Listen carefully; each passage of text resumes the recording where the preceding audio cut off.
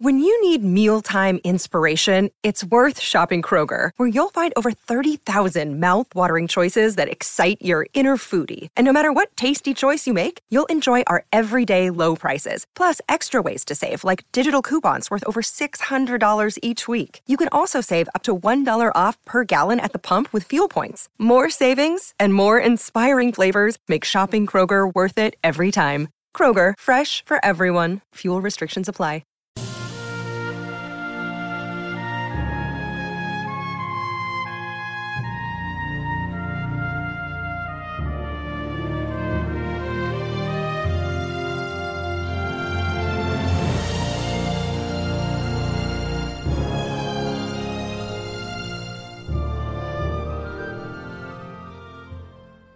Welcome back, everyone, to 1001 Stories for the Road. This is your host, John Hagedorn. Today, the third narrative, contributed by Franklin Blake, Chapter 1 and 2. Chapter 1. In the spring of the year 1849, I was wandering in the East, and had then recently altered the traveling plans which I had laid out some months before, and which I had communicated to my lawyer and my banker in London.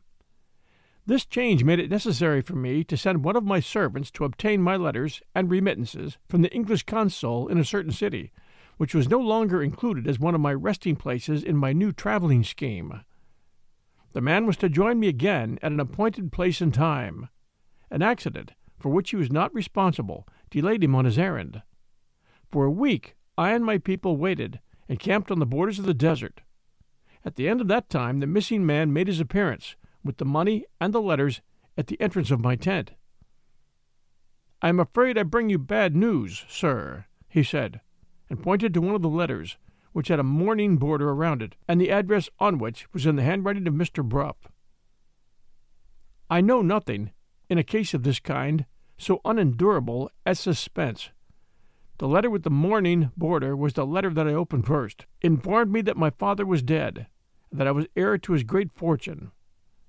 The wealth which had thus fallen into my hands brought its responsibilities with it, and Mr. Bruff entreated me to lose no time in returning to England. By daybreak the next morning I was on my way back to my own country. The picture presented of me by my old friend Betteredge at the time of my departure from England is, as I think, a little overdrawn. He has, in his own quaint way, interpreted seriously one of his young mistress's many satirical references to my foreign education, and has persuaded himself that he actually saw those French, German, and Italian sides to my character, which my lively cousin only professed to discover in jest, and which never had any real existence except in our good Betteredge's own brain. But, barring this drawback, I'm bound to own that he has stated no more than the truth in representing me as wounded to the heart by Rachel's treatment, and as leaving England in the first keenness of suffering caused by the bitterest disappointment of my life. I went abroad, resolved, if change and absence could help me, to forget her. It is, I am persuaded, no true view of human nature which denies that change and absence do help a man under these circumstances. They force his attention away from the exclusive contemplation of his own sorrow. I never forgot her, but the pang of remembrance lost its worst bitterness, little by little, as time, distance, and novelty interposed themselves more and more effectually between Rachel and me. On the other hand, it is no less certain that, with the act of turning homeward, the remedy which had gained its ground so steadily began now, just as steadily, to drop back. The nearer I drew to the country which she inhabited, and to the prospect of seeing her again, the more irresistibly her influence began to recover its hold on me. On leaving England, she was the last person in the world whose name I would have suffered to pass my lips. On returning to England, she was the first person I inquired after, when Mr. Bruff and I met again. I was informed, of course, of all that had happened in my absence.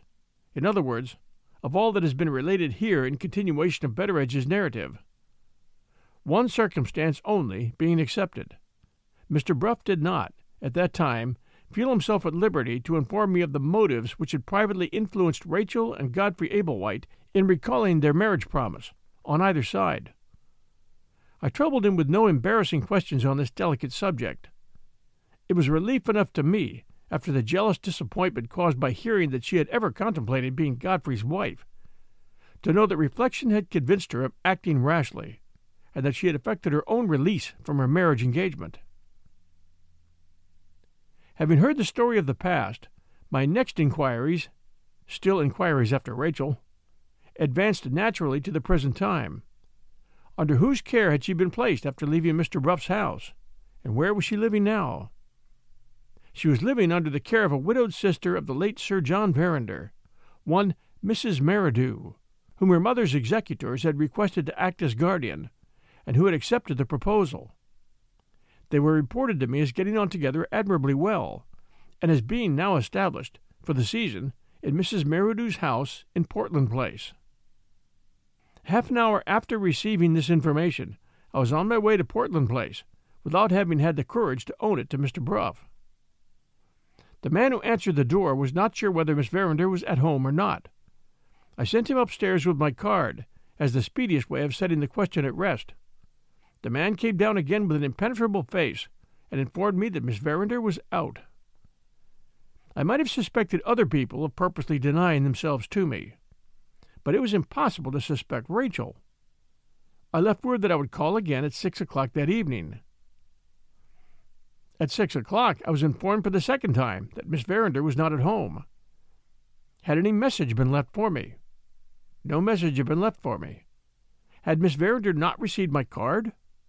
The servant begged my pardon. Miss Verinder had received it.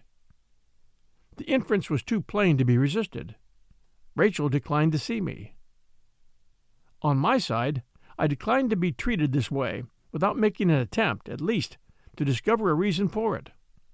I sent up my name to Mrs. Merridew, and requested her to favor me with a personal interview at any hour which it might be most convenient to her to name. Mrs. Merridew made no difficulty about receiving me at once. I was shown into a comfortable little sitting room, and found myself in the presence of a comfortable little elderly lady. She was so good as to feel great regret and much surprise, entirely on my account. She was at the same time, however, not in a position to offer me any explanation, or to press Rachel on a matter which appeared to relate to a question of private feeling alone. This was said over and over again, with a polite patience that nothing could tire, and this was all I gained by applying to Mrs. Merridew. My last chance was to write to Rachel. My servant took a letter to her the next day with strict instructions to wait for an answer. The answer came back, literally in one sentence. Miss Verinder begs to decline entering into any correspondence with Mr. Franklin Blake. Fond as I was of her, I felt indignantly the insult offered to me in that reply. Mr. Bruff came in to speak to me on business, before I had recovered possession of myself. I dismissed the business on the spot, and laid the whole case before him. He proved to be as incapable of enlightening me as Mrs. Merridew herself. I asked him if any slander had been spoken of me in Rachel's hearing. Mr. Bruff was not aware of any slander of which I was the object. Had she referred to me in any way while she was staying under Mr. Bruff's roof? Never. Had she not so much as asked, during all my long absence, whether I was living or dead? No such question had ever passed her lips. I took out of my pocket-book the letter which poor Lady Verinder had written to me from Frizinghall on the day when I left her house in Yorkshire, and I pointed Mr. Bruff's attention to these 2 sentences in it. The valuable assistance which you rendered to the inquiry after the lost jewel is still an unpardoned offense in the present dreadful state of Rachel's mind. Moving blindfold in this matter, you have added to the burden of anxiety which she has had to bear, by innocently threatening her secret with discovery through your exertions. Is it possible, I asked, that the feeling towards me which is there described is as bitter as ever against me now? Mr. Bruff looked unaffectedly distressed. If you insist on an answer, he said, I own I can place no other interpretation on her conduct than that. I rang the bell and directed my servant to pack my portmanteau and to send out for a railway guide. Mr. Bruff asked in astonishment what I was going to do. I'm going to Yorkshire, I announced, by the next train. May I ask for what purpose? Mr. Bruff, The assistance I innocently rendered to the inquiry after the diamond was an unpardoned offense, in Rachel's mind, nearly a year since, and it remains an unpardoned offense still. I won't accept that position. I am determined to find out the secret of her silence towards her mother, and her enmity towards me. If time, pains, and money can do it, I will lay my hand on the thief who took the Moonstone. The worthy old gentleman attempted to remonstrate, to induce me to listen to reason, to do his duty towards me, in short. I was deaf to everything that he could urge. No earthly consideration would, at that moment, have shaken the resolution that was in me. I shall take up the inquiry again, I went on, at the point where I dropped it, and I shall follow it onwards, step by step, till I come to the present time.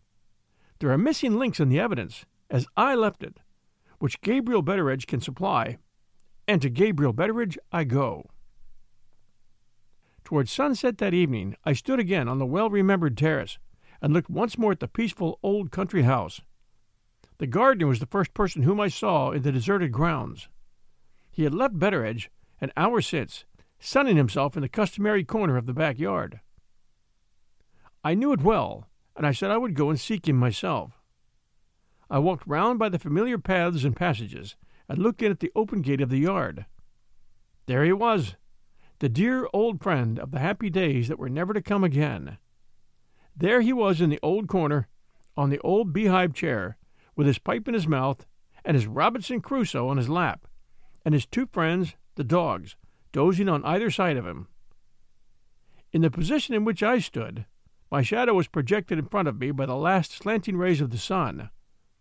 Either the dogs saw it, or their keen scent informed them of my approach.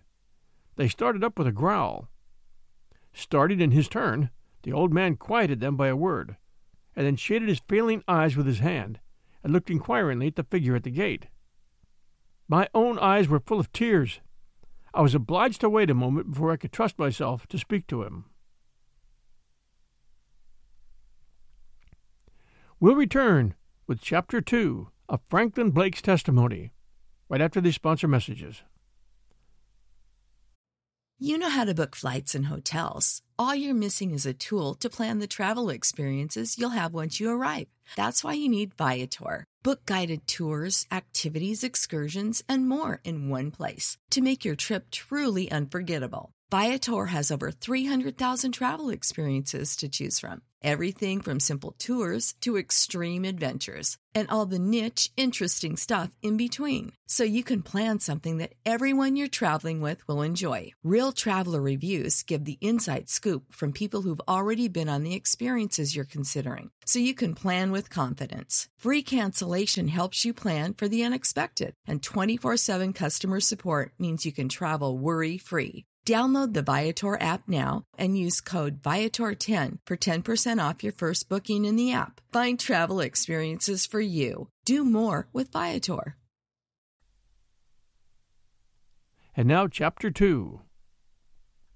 Betteredge, I said, pointing to the well-remembered book on his knee.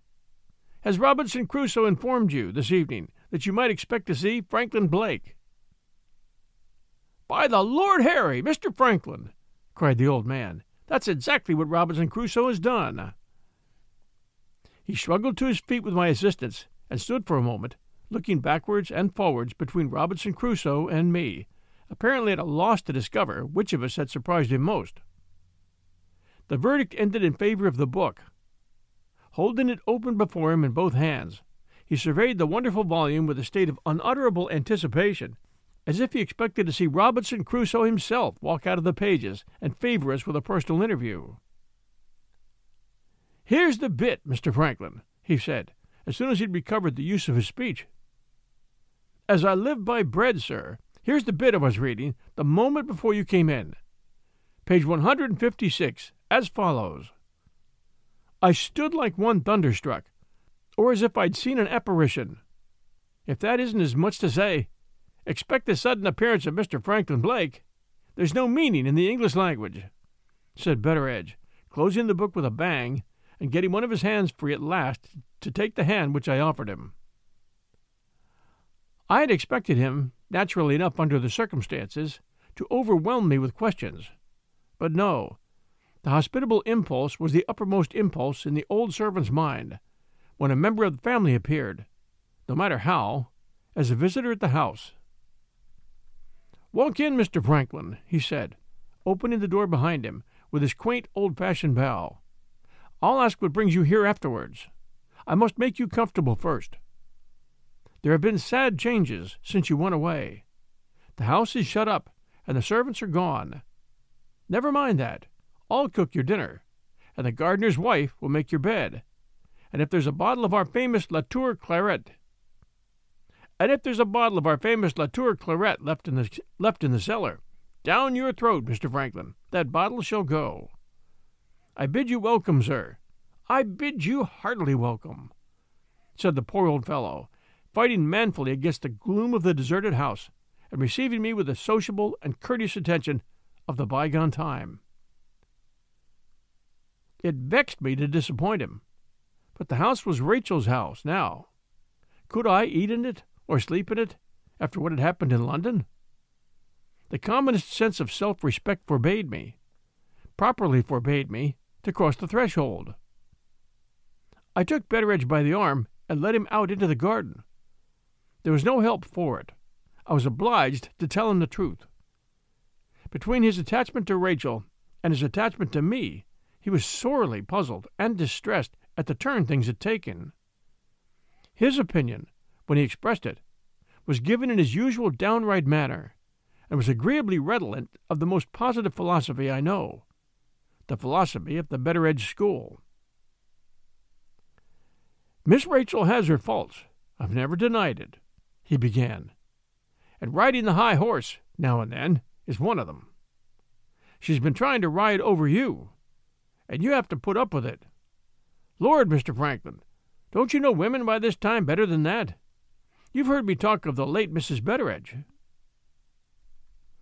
I have heard him talk of the late Mrs. Betteredge pretty often, invariably producing her as his one undeniable example of the inbred frailty and perversity of the other sex. In that capacity he exhibited her now. "Very well, Mr. Franklin. Now listen to me. Different women have different ways of riding the high horse. The late Mrs. Betteredge took her exercise on that favorite female animal whenever I happened to deny her anything that she had set her heart on. So sure as I came home from my work on these occasions, so sure was my wife to call to me up the kitchen stairs, and to say that, after my brutal treatment of her, she hadn't the heart to cook me my dinner. I put up with it for some time, just as you are putting up with it now from Miss Rachel. At last my patience wore out. I went downstairs, and I took Mrs. Betteredge, affectionately, you understand, up in my arms, and carried her, holus bolus, into the best parlor where she received her company. I said, 'That's the right place for you, my dear,' and so went back to the kitchen. I locked myself in, and took off my coat, and turned up my shirt-sleeves, and cooked my own dinner. When it was done, I served it up in my best manner, and enjoyed it most heartily. I had my pipe and my drop of grog afterwards, and then I cleared the table, and washed the crockery, and cleaned the knives and forks, and put the things away, and swept up the hearth. When things were as bright and clean again, as bright and clean could be, I opened the door and let Mrs. Betteredge in. 'I've had my dinner, my dear,' I said, 'and I hope you'll find that I've left the kitchen all that your fondest wishes can desire.' For the rest of that woman's life, Mr. Franklin, I never had to cook my dinner again. Moral? You have to put up with Miss Rachel in London. Don't put up with her in Yorkshire. Come back to the house." Quite unanswerable. I could only assure my good friend that even his powers of persuasion were, in this case, thrown away on me. "It's a lovely evening," I said. "I shall walk to Frizinghall and stay at the hotel, and you must come tomorrow morning and breakfast with me. I have something to say to you." Betteredge shook his head gravely. "I'm heartily sorry for this," he said. "I had hoped, Mr. Franklin, to hear that things were all smooth and pleasant again between you and Miss Rachel.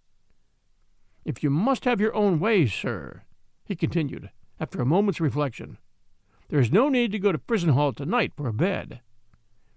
It's to be had nearer than that. There's Hotherstone's farm, barely 2 miles from here. You can hardly object to that on Miss Rachel's account." The old man added slyly, "Hotherstone lives, Mr. Franklin, on his own freehold." I remembered the place the moment Betteredge mentioned it.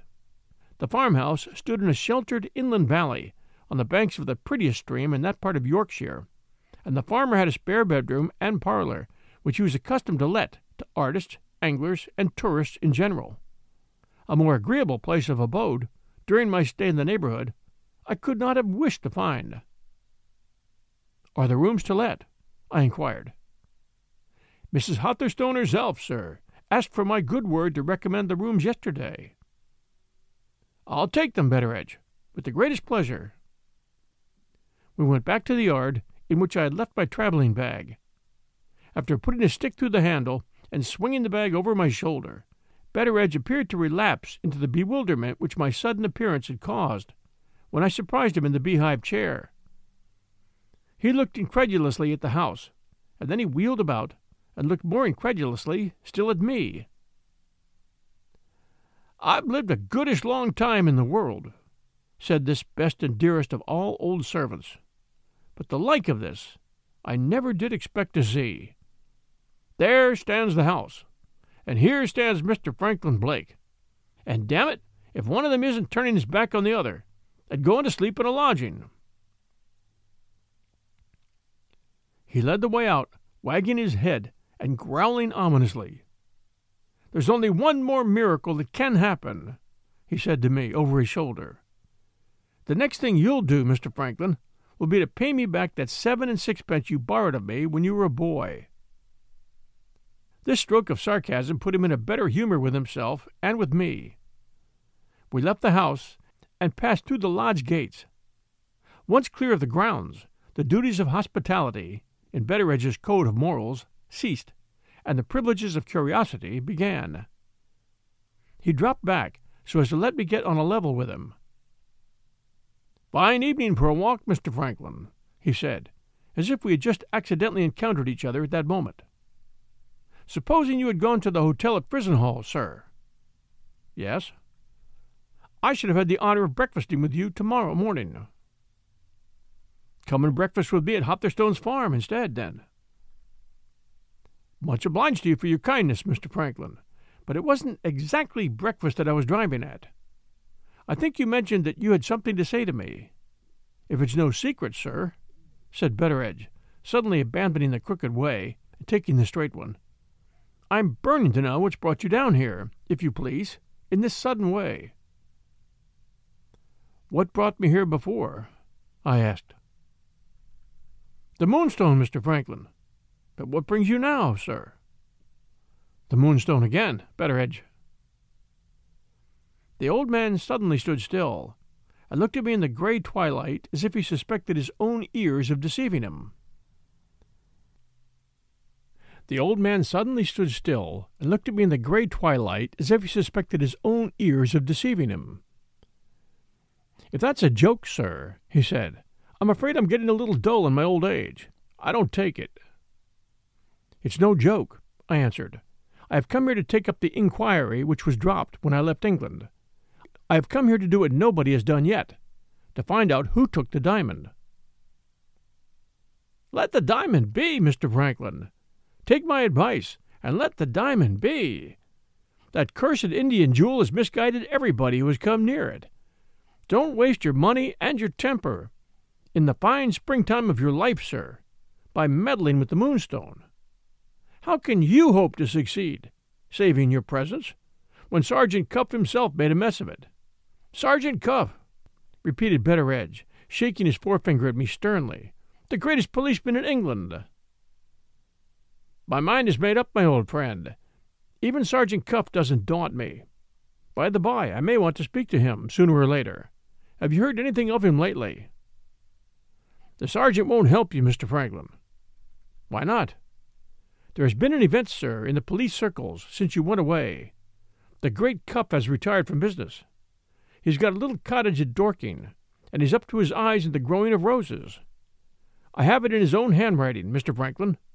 He has grown the white moss rose, without budding it on the dog rose first, and Mr. Begbie, the gardener, is to go to Dorking and own that the sergeant has beaten him at last." "It doesn't much matter," I said. "I must do without Sergeant Cuff's help, and I must trust to you at starting." It is likely enough that I spoke rather carelessly. At any rate, Betteredge seemed to be piqued by something in the reply which I just made to him. "You might trust to worse than me, Mr. Franklin. I can tell you that," he said a little sharply. The tone in which he retorted, and a certain disturbance after he had spoken, which I detected in his manner, suggested to me that he was possessed of some information which he hesitated to communicate. "I expect you to help me," I said, "in picking up the fragments of evidence which Sergeant Cuff has left behind. I know you can do that. Can you do no more?" "What more can you expect from me, sir?" asked Betteredge, with an appearance of the utmost humility. "I expect more from what you said just now." "Mere boasting, Mr. Franklin," returned the old man obstinately. "Some people are born boasters, and they never get over it to their dying day. I'm one of them." There was only one way to take with him. I appealed to his interest in Rachel, and his interest in me. "Betteredge, would you be glad to hear that Rachel and I were good friends again?" "I have served your family, sir, to mighty little purpose, if you doubt it." "Do you remember how Rachel treated me before I left England?" "Yes, as well as if it was yesterday. My lady herself wrote you a letter about it, and you were so good as to show the letter to me. It said that Miss Rachel was mortally offended with you for the part you'd taken in trying to recover her jewel, and neither my lady, nor you, nor anybody else could guess why." "Quite true, Betteredge, and I come back from my travels, and I find her mortally offended with me still. I knew that the diamond was at the bottom of it last year, and I know that the diamond is at the bottom of it now. I have tried to speak to her, and she won't see me. I have tried to write to her, and she won't answer me. How in heaven's name am I to clear the matter up? The chance of searching into the loss of the Moonstone is the one chance of inquiry that Rachel herself has left me." Those words evidently put the case before him, as he had not seen it yet. He asked a question which satisfied me that I had shaken him. "There is no ill feeling in this, Mr. Franklin, on your side, is there?" "There was some anger," I answered, "when I left London, but that is all worn out now. I want to make Rachel come to an understanding with me, and I want nothing more." "You don't feel any fear, sir, supposing you make any discoveries in regard to what you may find out about Miss Rachel?" I understood the jealous belief in his young mistress which prompted those words. "I am as certain of her as you are," I answered. "The fullest disclosure of her secret will reveal nothing that can alter her place in your estimation or in mine." Betteredge's last left scruples vanished at that. "If I'm doing wrong to help you, Mr. Franklin," he exclaimed, "all I can say is, I'm as innocent of seeing it as the babe unborn. I can put you on the road to discovery if you can only go on by yourself. You remember that poor girl of ours, Rosanna Spearman?" "Yes, of course." "You always thought she had some sort of confession in regard to this matter of the Moonstone, which she wanted to make to you." "I certainly couldn't account for her strange conduct in any other way." "You may set that doubt at rest, Mr. Franklin, whenever you please." It was my turn to come to a standstill now. I tried vainly, in the gathering darkness, to see his face. In the surprise of the moment, I asked a little impatiently what he meant. "Steady, sir," proceeded Betteredge. "I mean what I say. Rosanna Spearman left a sealed letter behind her, a letter addressed to you."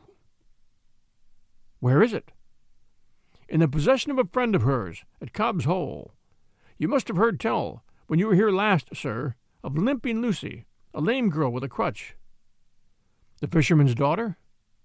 "The same, Mr. Franklin." "Why wasn't the letter forwarded to me?" "Limping Lucy has a will of her own, sir. She wouldn't give it into any hands but yours, and you had left England before I could write to you." "Well, let's go back, Betteredge, and get it at once." "Too late, sir, tonight. There are great savors of candles along our coast, and they go to bed early at Cobb's Hole." "Nonsense! We could be there in half an hour." "You might, sir, and when you did get there, you'd find the door locked." He pointed to a light glimmering below us, and at the same moment I heard through the stillness of the evening the bubbling of a stream.